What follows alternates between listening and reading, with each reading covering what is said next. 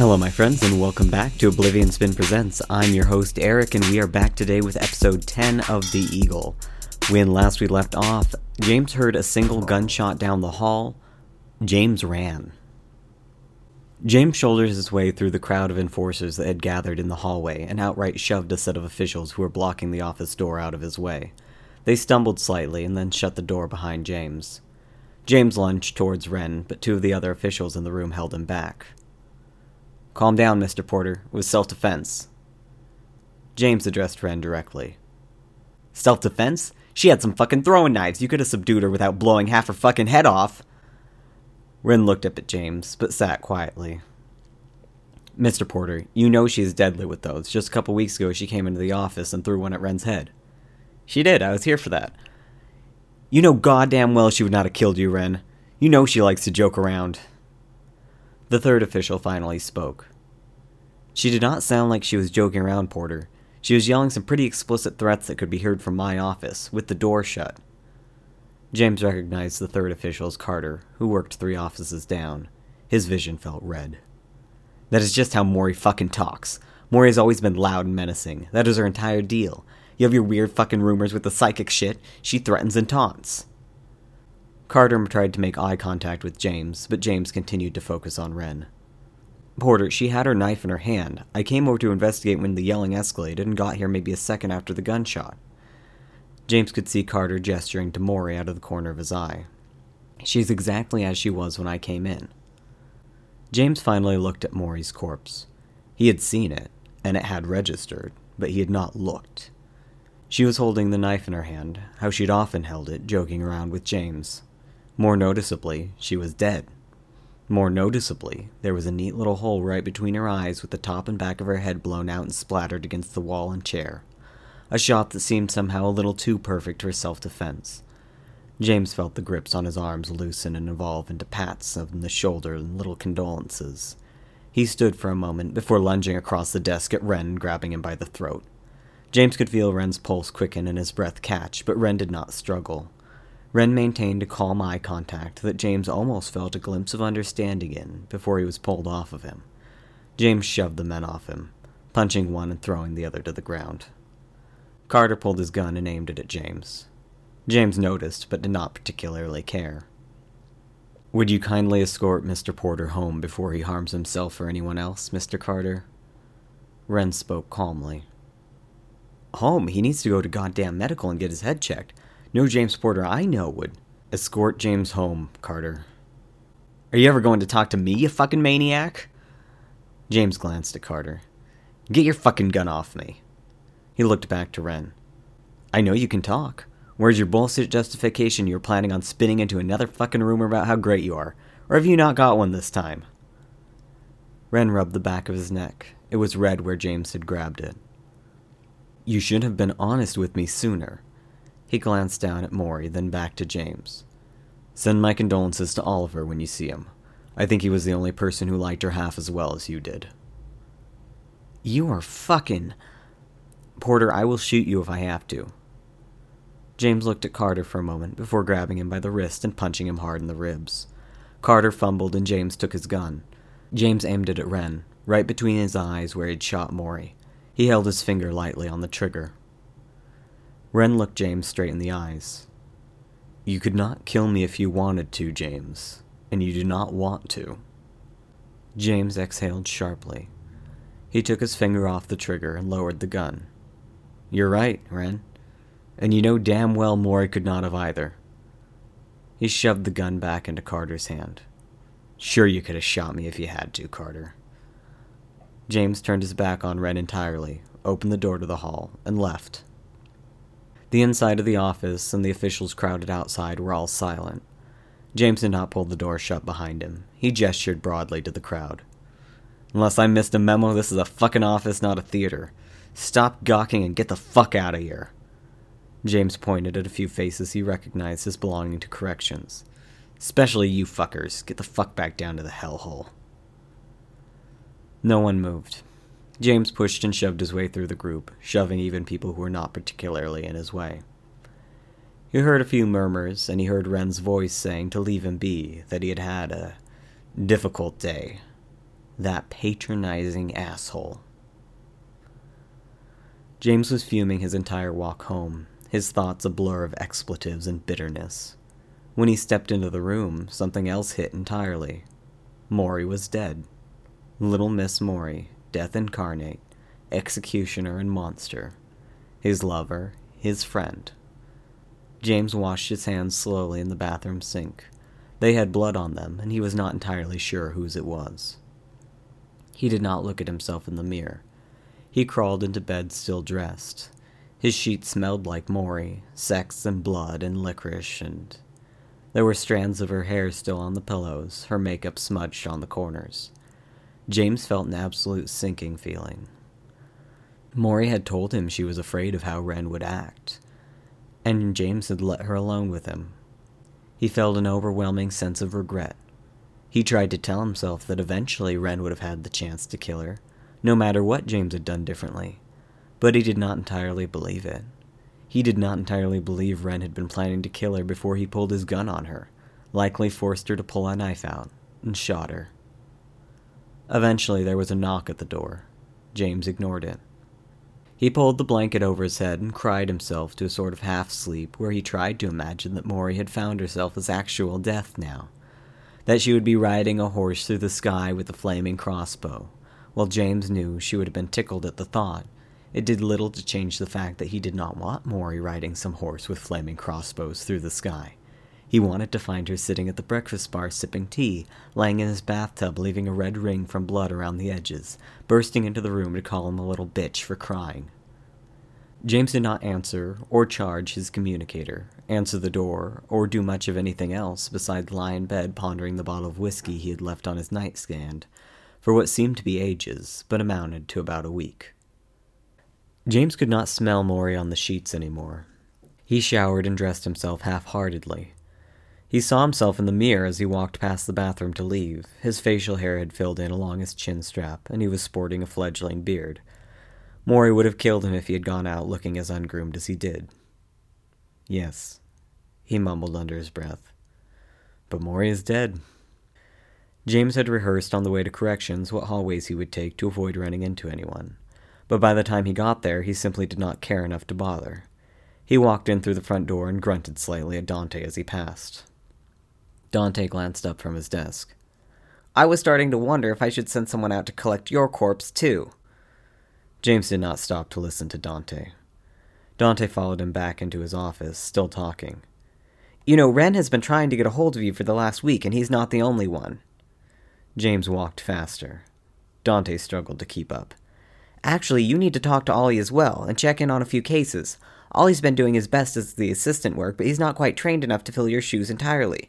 I've been able to help him with most of the minor protocol issues while the boys out front have been good enough to fill in for me, even though that still leaves me taking gobs of paperwork home. If you could at least approve a new front-end assistant for me, even a goddamn intern would be better than nothing with how thin we are stretched." James stopped walking abruptly at his office and dug his keys from his pocket. Dante started talking faster. "And you should probably know that Wren came down to take care of a few of the mobs and ends that you were supposed to sign off on and to fix." "Good for Wren." James hovered his hand over the doorknob. "You know, Wren rather needs your help running the place, too. I mean, we all need your help running the place. You're the only other person who can sign off on shit besides Wren, and as much as he's been trying to even out the issues with corrections, enforcing and delinquency as a whole still get top priority. With that in mind, the least you can do is act like an—" James turned to face Dante. "First of all, Dante, do you not have shit to do? I have a hard time believing you are accomplishing more than reading pulp novels at the front desk and taking short breaks to suck off the guards in the break room, but I suppose that at least keeps morale up. Second, if Wren wanted to talk to me that bad, he has a copy of my apartment keys because we were, at some point, I thought, pretty good friends before he decided to shoot my lover right between the fucking eyes. Thirdly, as previously mentioned, Wren shot Maury between the goddamn eyes. Unless Wren has died some tragic death or otherwise got some sort of repercussions for his actions, I do not give a fuck about what Wren needs or wants or is trying to do. So page me if the guilt gets him and he finally decides to follow through with offing himself so I can come spit on his corpse, preferably while it is still warm. Otherwise, I could not care less about that sociopathic fucking weirdo." Dante stood silent for a moment, looking somewhat mortified. "Anything else you want to nag me about?" Dante looked uncomfortable. "If you feel that strongly against Wren at the moment, I do. James turned back to the door. I would advise against going in your office. James went in his office and saw what Dante meant as he finished saying it. Sat at his desk, where Mori should have been leaned back with her feet up sharpening her knives, Ren was sat surrounded by paperwork, with a cigarette still smoking in an ashtray he had clearly brought with him. Ren watched him stand in the doorway. You and Mori really did deserve each other, asshole. I will be back at the front desk to half-guard things and suck cock then. Dante meandered off in a huff. James took a step forward into the room and nodded his head towards the back corner. File folder, bottom shelf, and I'll be on my way. Ren turned slightly in his chair, grabbed the folder, turned and held it out to James. James took a step forward and reached out one hand to take the folder. Ren did not let go of it. James stumbled awkwardly and took a step closer so he was on sturdy footing. He tugged lightly on the folder. Spit on my corpse is a bit cliché, is it not? Ren looked up at him for a second, then looked away. Although I applaud your use of sociopathic to qualify fucking weirdo, it was rather poetic. Ren, I would kill you if killing you was not a death sentence. Shame many of the people who hate you enough to want to kill you despite that feel the same way about me. Ren stood, still holding on to the folder. Please close the door. I have a few things to discuss with you. I do not want to hear your bullshit excuses, Ren. Not about Mori, about work. James rolled his eyes. What, Ren? Please close the door and have a seat so we may talk. James let go of the file and held his hands up. Fine, keep the fucking file. I literally was going to do my fucking job, but forget it. He turned to leave. James, wait. James stopped in the doorway. He thought for a moment and turned back to face Ren. Did Mori ask you to wait before you shot her? Is that why you're in my office? Yours is still being cleaned, is it not? Since Mori is spattered across the floor of your office, you're sitting in mine where she should be. James could feel himself nearly starting to cry. He realized he did not hardly have the energy to be angry.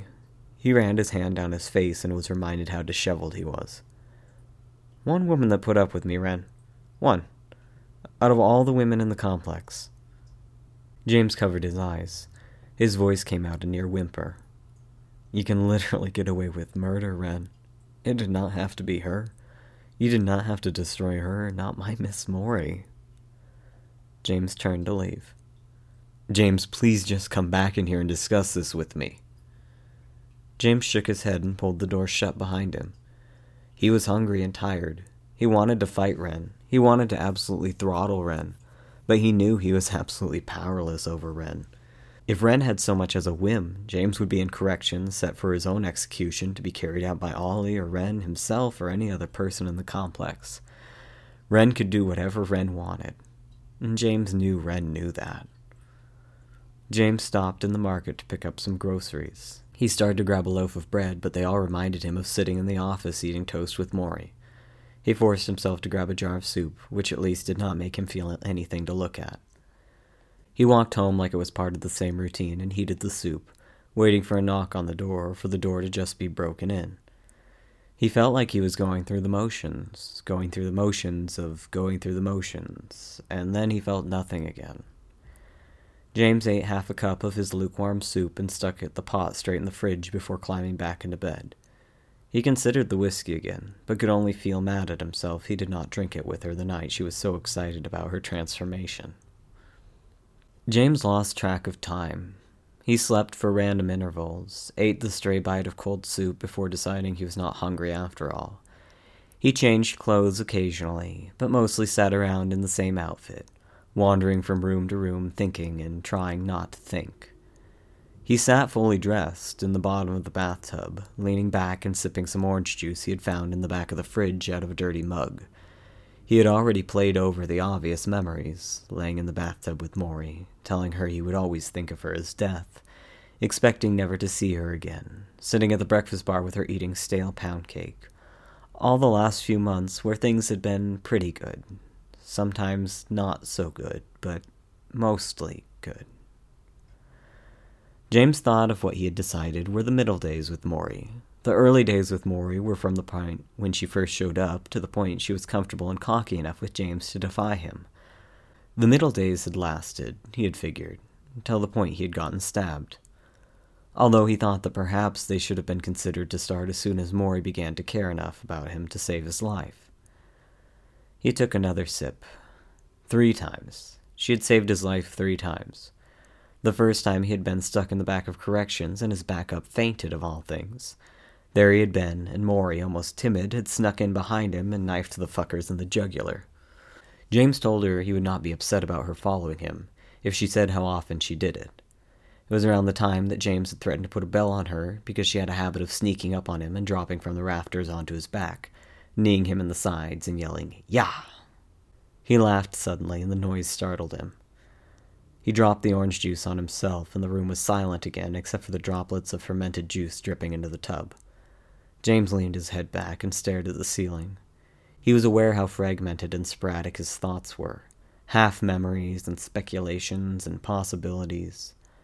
He still wanted Maury back, but knowing damn well he could not bring her back, what he wanted almost more was someone to talk to. He wanted some comfort. He wanted to sort out his thoughts over a beer with someone who knew her. There were moments where he reflexively reached for his communicator to see if Ren wanted to chat before it hit him in another wave that Ren was the one who killed her. Of all the people, of all the chances she had had, all the dances with death and dumb shit she had done, Ren shot her, executed her. He had promised not to kill her. He had said he had grown quite fond of her. James thought he could hear Maury laughing. Too fond. Everyone was. James threw the mug across the room.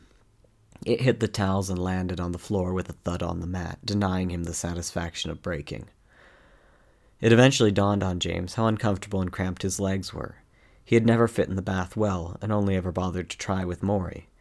He drug himself out of the tub and walked clumsily to the bedroom with half-asleep legs to check the time. It was late some day or other. He climbed in bed and set an alarm for the next morning. James walked to the office rehearsing how he would handle Ren if he was in his office again. Moreover, he considered how he was going to make Ren's life difficult, how he would leak the secret cases he was pursuing, compile evidence for the atrocities Ren had committed, start talking to everyone about the truth. That Ren was not a lucky, invincible psychic, that when Ren had killed men with his bare hands, he had had James aiming a gun at the victim. Before he got to the office, it hit him that most everyone already knew or suspected Ren was not really a superhuman. Ren's true power was not his attention to detail or perception or intuition. It was that everyone played along, too afraid or complacent to say anything. Ren had become an icon as much as a person, and in that sense he was invincible. Even if anything did happen to Ren, the human, nothing could happen to Ren, the legend. Ren could die and he would still be living on, wandering the surface, lurking around forgotten corridors, leaving little notes on protocol. The fact was anything James did to try to ruin Ren would ruin himself long before it could have any lasting effect on Ren. Even death would not have a lasting effect on Ren. As distraught as he was, as pissed off as he was, there was no revenge. And he knew Ren already knew that. If James had had any leverage on Ren, Maury would still be alive, and James would be dead. James entered through the furthest back hallway, as he did not want to deal with Dante's sass, or worse, Rogers backing up Dante's sass. When he got into his office, the door was wide open. Last I checked, I'm pretty sure it says James Porter on the door. James stepped in to find Dante emptying the contents of his desk drawers into boxes. "What the fuck are you doing?" Dante looked up. "Check again on the door thing." James took a step back and looked. His nameplate had been taken off the door. He looked back to Dante. Dante held out a piece of paper. "Nice to make your acquaintance, tramp who bears a passing resemblance to the once respected James Porter. I'm Dante Paradis, head of corrections. Apparently the director of the division recognizes that I do more than pretend to guard the front desk and suck cock, or else decided that my pretending would be more beneficial than head of corrections who likes to play dead for a week at a time." James snatched the paper from him. Dante was not lying. "Where the hell does this leave me?" Dante took the paper back and shrugged. "That is between you and Ren. If I were you, I would probably figure that out before the paperwork to suspend your access and benefit cards goes through." James stood dumbstruck. He had not considered that Ren would fire him. There has to have been a mistake. Dante raised his eyebrows and pursed his lips. Yes, that mistake might have been telling your boss you could not wait to spit on his corpse. James looked at the ground and noticed a bit of blood stained into the carpet in a limping streak. I will have one of the boys bring your stuff by later. Sure. James started to leave. You off to talk to Ren? James ignored Dante and set off down the hall deeper into corrections. James felt invisible, walking down the corrections hall past the guards. They noticed him, clearly, but pretended not to. No one nodded or joked around asking to see his identification and access card. At the most, he got a quick glance away. James wondered briefly if it was on Ren's order. Not having the excuse to off him, he just ordered the world to go on without him.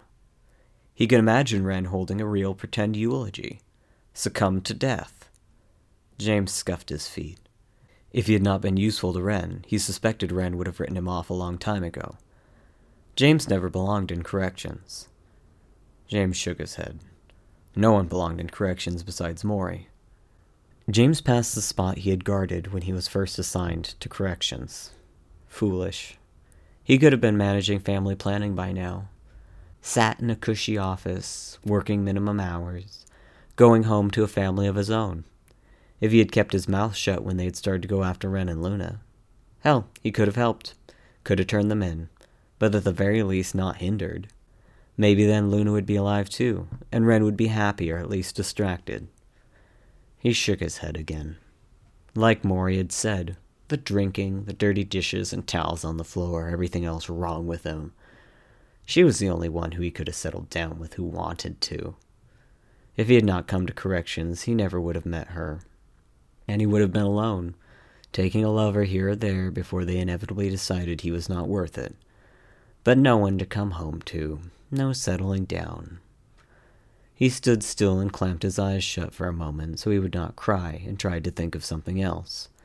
He started to breathe carefully, like how Ren did, but as soon as he thought of Ren again, he opened his eyes and resumed walking, more determined than before. He rounded the corner and climbed down several sets of stairs before he reached the solitary hallway. He stopped at the second door and dug his keys out. He had the only key to ensure that all contact from the outside was impersonal through a slot at the bottom of the door. He shut the door behind himself before bothering to look around. The small room was dimly lit, and constantly so. There was a mattress on the floor in one corner. It was not much of a mattress at this point, no blankets on top. A sink and a toilet in the other corner. Only cold water came from the tap. A man James knew to be Lexington, but hardly recognized as Lexington, was lying in the middle of the floor, on his back. There were markings on the floor that were indecipherable. James presumed Lexington had been responsible for them. Lex was thin, gaunt, and dirty. His facial hair had grown into a long matted beard. His eyes were shut, and he had not moved since James had entered the room. James put his back against the wall and slid to the floor. He held his legs and rested his chin on his knees and waited a few moments. You dead or dumb, Lex? Lexington opens his eyes. James? He sat himself up. James Porter, is that you? Yeah, it is me, James Porter. James tilted his head back and looked at the impossibly high ceiling. James Porter killed men with his bare hands, bitched to death, former left-hand man, ghost. Each title came out a little quieter until he only mouthed the last. It is good to see you. It is good when I see anyone. Lexington's voice was lower than James remembered it being. James rocked himself back and forth slightly. You were just a fucking kid. He looked at Lexington. He had to be about the same age as Mori, earlier mid-20s. You're still just a fucking kid. Lexington did not say anything, and it was quiet for a moment. Why did you come down here? Truthfully, James's voice squeaked slightly. I'm pretty fucking desperate for someone to talk to right now. What about Ren, or Miss Mori? I thought you were close. You knew about Mori and I? She used to come down and talk to me, unless I imagined her. Lexington looked off towards the corner. She reminded me a lot of the spider, but she had a very sweet voice when she wanted to. Lexington looked back to James. I did not imagine her, did I? James shook his head. What did Mori want with you? Lexington scooted until his back was against the wall opposite of James. He looked at James constantly, but never quite made eye contact, like an animal trying to submit. First, she wanted to know about you. Then she wanted to know about Ren. And then she wanted to know about Luna. Lexington exhaled slowly. We did not talk much about Luna. He finally made eye contact with James. But you were right about the knives. James was not in the least surprised. He smiled slightly. It was just like Maury to take advantage of any bit of information she could scrounge up, and Lexington would have been a goldmine for dirt, especially on Ren. He brought his hands to his face. If you would not mind, tell her I will tell her anything she wants if she comes back. Lexington spoke quietly. I miss her voice. I miss her voice too. James spoke into his arms. He unfolded himself and looked at Lexington. His voice came out stronger. Ren killed her. I thought she was pretty important to delinquency. Yes, she was. James shut his eyes for a moment and then opened them again. You going anywhere tonight, or should I just go ahead and tell the whole story? Lexington almost laughed. Go ahead. I have the rest of my life. James told Lexington everything. Poppy, the bar fight, the ball, the stabbing, the sex, on, months and months worth of every moment. Lexington listened quietly, his eyes attentive. After James had exhausted his story, Lexington was quiet a few moments longer, as though being alone had made him somewhat more ponderous. Lexington finally spoke. I am sure he killed her intentionally, but I do not think Ren killed Maury because he was in love with her and jealous she chose you. Crime of passion definitely does not sound like Ren. James thought a moment. Lexington was right. Ren had not loved Maury. Ren had not even loved Luna, not for a long time anyway. Ren had obsessed. He had picked and idolized, but at the end, he loved who he and Luna had been or could have been, not who she was. If he had loved either Luna or Maury, they would be alive, contentedly living their lives. Luna in her garden poking at her plants, and Maury sharpening her knives. If he had really loved either of them, he would have exercised his discipline and let them go. It had gotten worse as time had gone on, but James had noticed a trend that sometimes Ren tried a little too hard to feel or be or act normal. But he still killed Maury, regardless of the motive, regardless of his own struggles and self-fulfilled tragedies. Why did you kill Luna? Lexington did not hesitate, but he spoke quite softly. I have said 1,000,000 times, I did not mean to. Alright, how'd you accidentally fillet someone? I saw the bloody bundle of blankets in Luna. Did not look accidental. Lexington shut his eyes while he spoke. The pills I was taking made me see the spider. Luna saw her too, and Ren saw her. They talked and played card games and reminisced. I thought I was killing the spider. I know this sounds insane. At the time, I was insane. Everyone was insane. He looked at James. The fact that I killed her haunts me every day. I swear I see her on the bed there. I swear she visits. Maybe when I'm dreaming. She flirts with me and giggles sweetly, but her body's all sliced open. She would not have blamed you. I know. Lexington stared at the mattress. That makes it worse. It has been so many nights or days or whatever that all I can think of is her. There are no happy memories anymore, just her muscles and guts and her whispering that she knows I did not mean to. James put his hand in his pocket and met the pocket knife he had given to Maury. Do you want anything? Like a book or something to get your mind off it? James pulled the knife out and turned it in his hands. No, I just want a way out, James. If you want to do me a kindness, let me die. James did not say anything for a long time. He just sat fidgeting with the knife and watching Lexington, who did not move or speak. You're not a bad guy, Lex. You're a little shit sometimes, and I truly have never really liked you. But this is just inhuman. Lexington did not look at him. James stood and held his fist out to Lexington without thinking any further about it. When Lexington finally held his hand out, James dropped the knife into his hand. Lexington took it quickly and clutched it close to him as though he was afraid James would change his mind. Ren is going to kill you. James shook his head. Is Maury's knife? But if he wanted to kill me over this, he was already looking for an excuse to. I will live, James shrugged. Or not. James? Yeah? Out of every person I met in delinquency, you were the only human. James turned back from the door and looked at Lexington. He remembered Lexington as Lex, dopey, bright blonde, blue-eyed, 17-year-old twerp hand-shredding James's papers as a cosmic punishment for being too eager to please.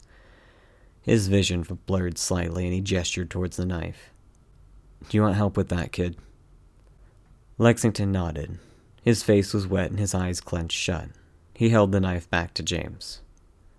James took the knife and flicked it open. He did not want to kill Lexington, but it felt the most human thing to do. He thought about who he knew that had been the most human, and realized when he thought human, truly human, he thought Luna. He thought about how he had realized, while sitting drinking whiskey and coffee with her after she had reported Lex, that he had missed her. He missed her sharp humor and kind, nonchalant responses, sharp but never malicious. He thought of how she had washed his and Ren's wounds from sparring with each other, with little notice at odd hours of the day so they did not have to sit around at urgent care, and how she always sent Ren with an extra pastry for James when she made them. The only human you ever met was Luna, and you fucking killed her. I would say you were as bad as Ren, but you are worse. At least Mori, by all sane definitions, deserved to die. Lexington opened his eyes and looked up at James. James looked around the room. Ren does not even like pastries. He has some weird aversion to them. The texture in his mouth, he says it's like eating bread covered in slimy sand. Which does not even make any fucking sense, but you know the man is goddamn maniac, so of course he hates pastries. James gestured towards himself.